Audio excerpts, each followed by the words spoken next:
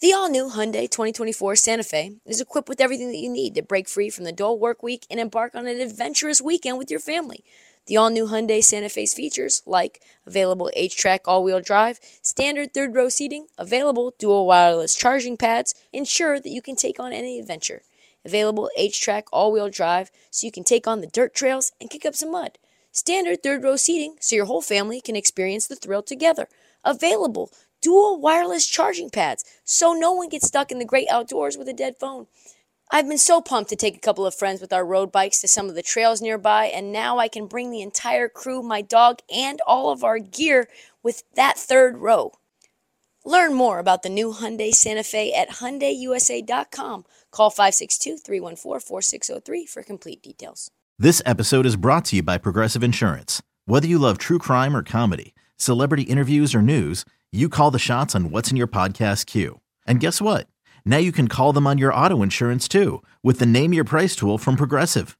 It works just the way it sounds. You tell Progressive how much you want to pay for car insurance, and they'll show you coverage options that fit your budget. Get your quote today at Progressive.com to join the over 28 million drivers who trust Progressive. Progressive Casualty Insurance Company and Affiliates.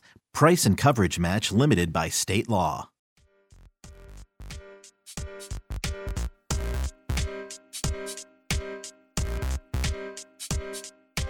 You mentioned that sometimes you have to do non-features, like go to Barclays and listen to Kyrie.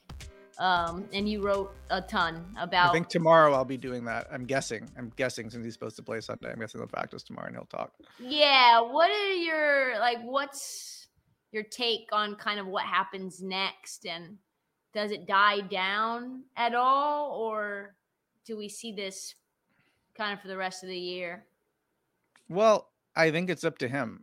I think the bar has been raised pretty high just looking at all of these statements that are coming out about how we basically people vouching for him, whether it's Jaylen Brown and other people in the Players Association, whether it's like just public comments even from Adam Silver and Joe Tsai saying that he believes Kyrie is sincere, like all of this stuff. The Nets have set the stage for him to return. It's been reported that he is expected to return on Sunday, but as far as I know, even though he is not necessarily bound at this point by the reported list of 6 action items or whatever, I'm assuming the one about him speaking to the media and kind of disavowing specific parts of the film directly, I'm guessing that's still part of it. And so let's see what he says, because he had a couple opportunities to do just that. And he had a week to think about whether or not he wanted to. And he very specifically didn't. He was defiant, and he didn't want to say that he did anything wrong exactly. And he didn't really want to get into the details of what he disagreed with and what he agreed with. And in his apology on Instagram, he said he apologized for not explicitly stating what he agreed with and disagreed with.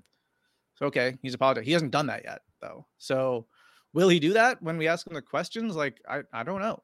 I'll be there, and it's a kind of a hard setting to get a question in. So I haven't gotten that many questions directly into Kyrie when I've been there, but I'll try. But even if I don't, I know, the other Nets, Nick Friedel is going to get some awesome questions in there because he's been killing it on the story the whole time.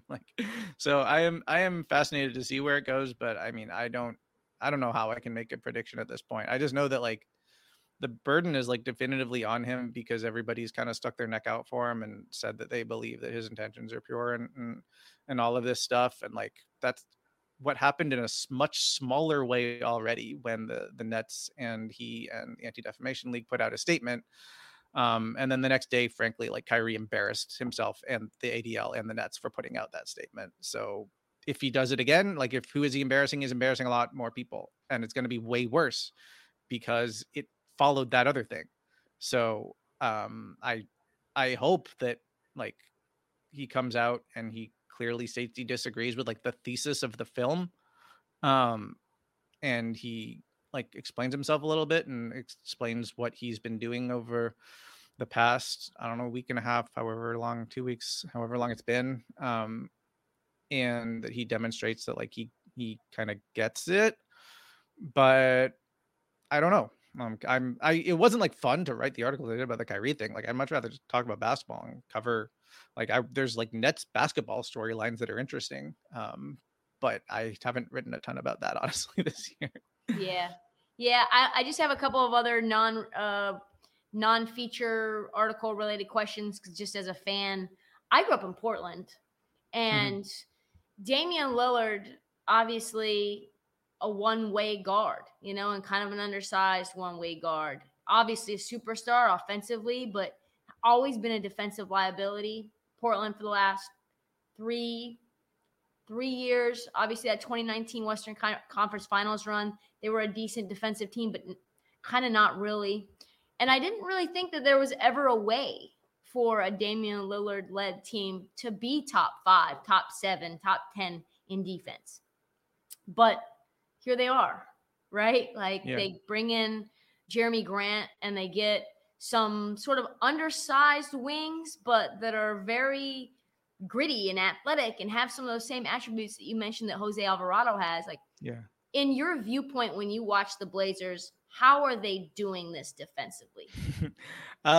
They're doing it by being super active. They're doing it by being super aggressive, and they're fighting. They're using what they do have. Like I mean, it's a little different, like if they have Nurkic on the court versus if they're playing smaller. But even when he's on the court, like if he is, like regardless of like what coverage that he's playing, like they need the wings to be covering ground and helping and recovering, and like those guys are doing that. Like they have length on the perimeter. They have better point of attack defense. I liked what I've seen from like Justice Winslow this season. Jerami Grant, I think, has fit in as well as they'd hoped.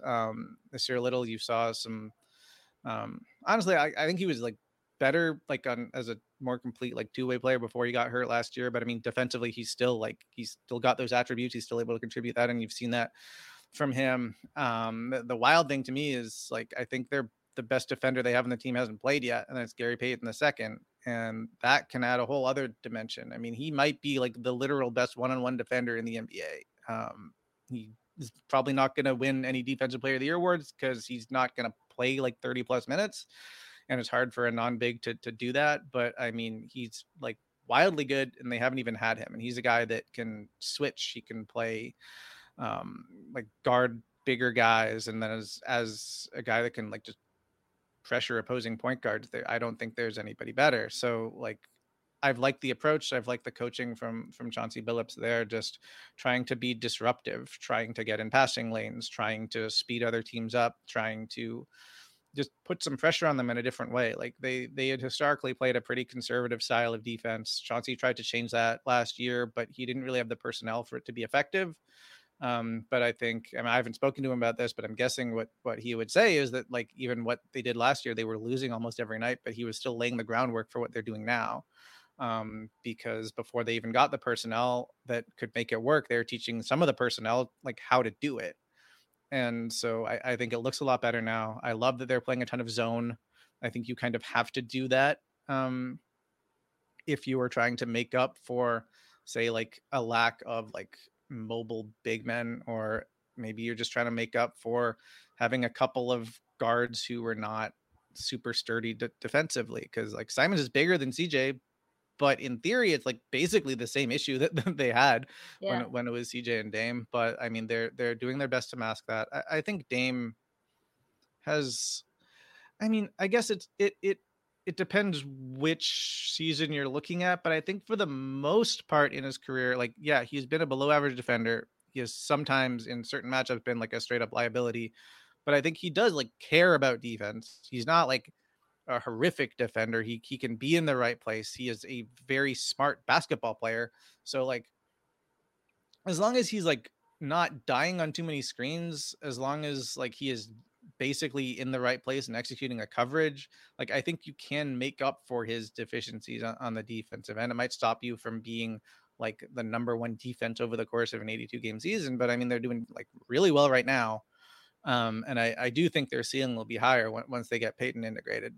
But I mean, it's just been fun. Like it's fun to see that team getting stops and running. It's fun to see them sort of looking like they're more than the sum of their parts. And like, they just have a bunch of new energy in there. And like, even like I'm watching Shaden Sharp, who did not have a sterling defensive reputation coming into the NBA, but like, he's switching on to stars and competing at least on the defensive end, and he's long and he might make mistakes and whatever, but like, he's a big dude, he's an athlete, and he's trying. And I think everybody on the Blazers really bought into the game plan on the defensive end. So that has been a treat to watch. You ready? Showtime. On May 3rd, summer starts with The Fall Guy. Let's do it later. Let's drink a spicy margarita. Make some bad decisions. Yes. Audiences are falling in love with the most entertaining film of the year. Fall Guy. Fall Guy? Fall Guy. That's what the poster said.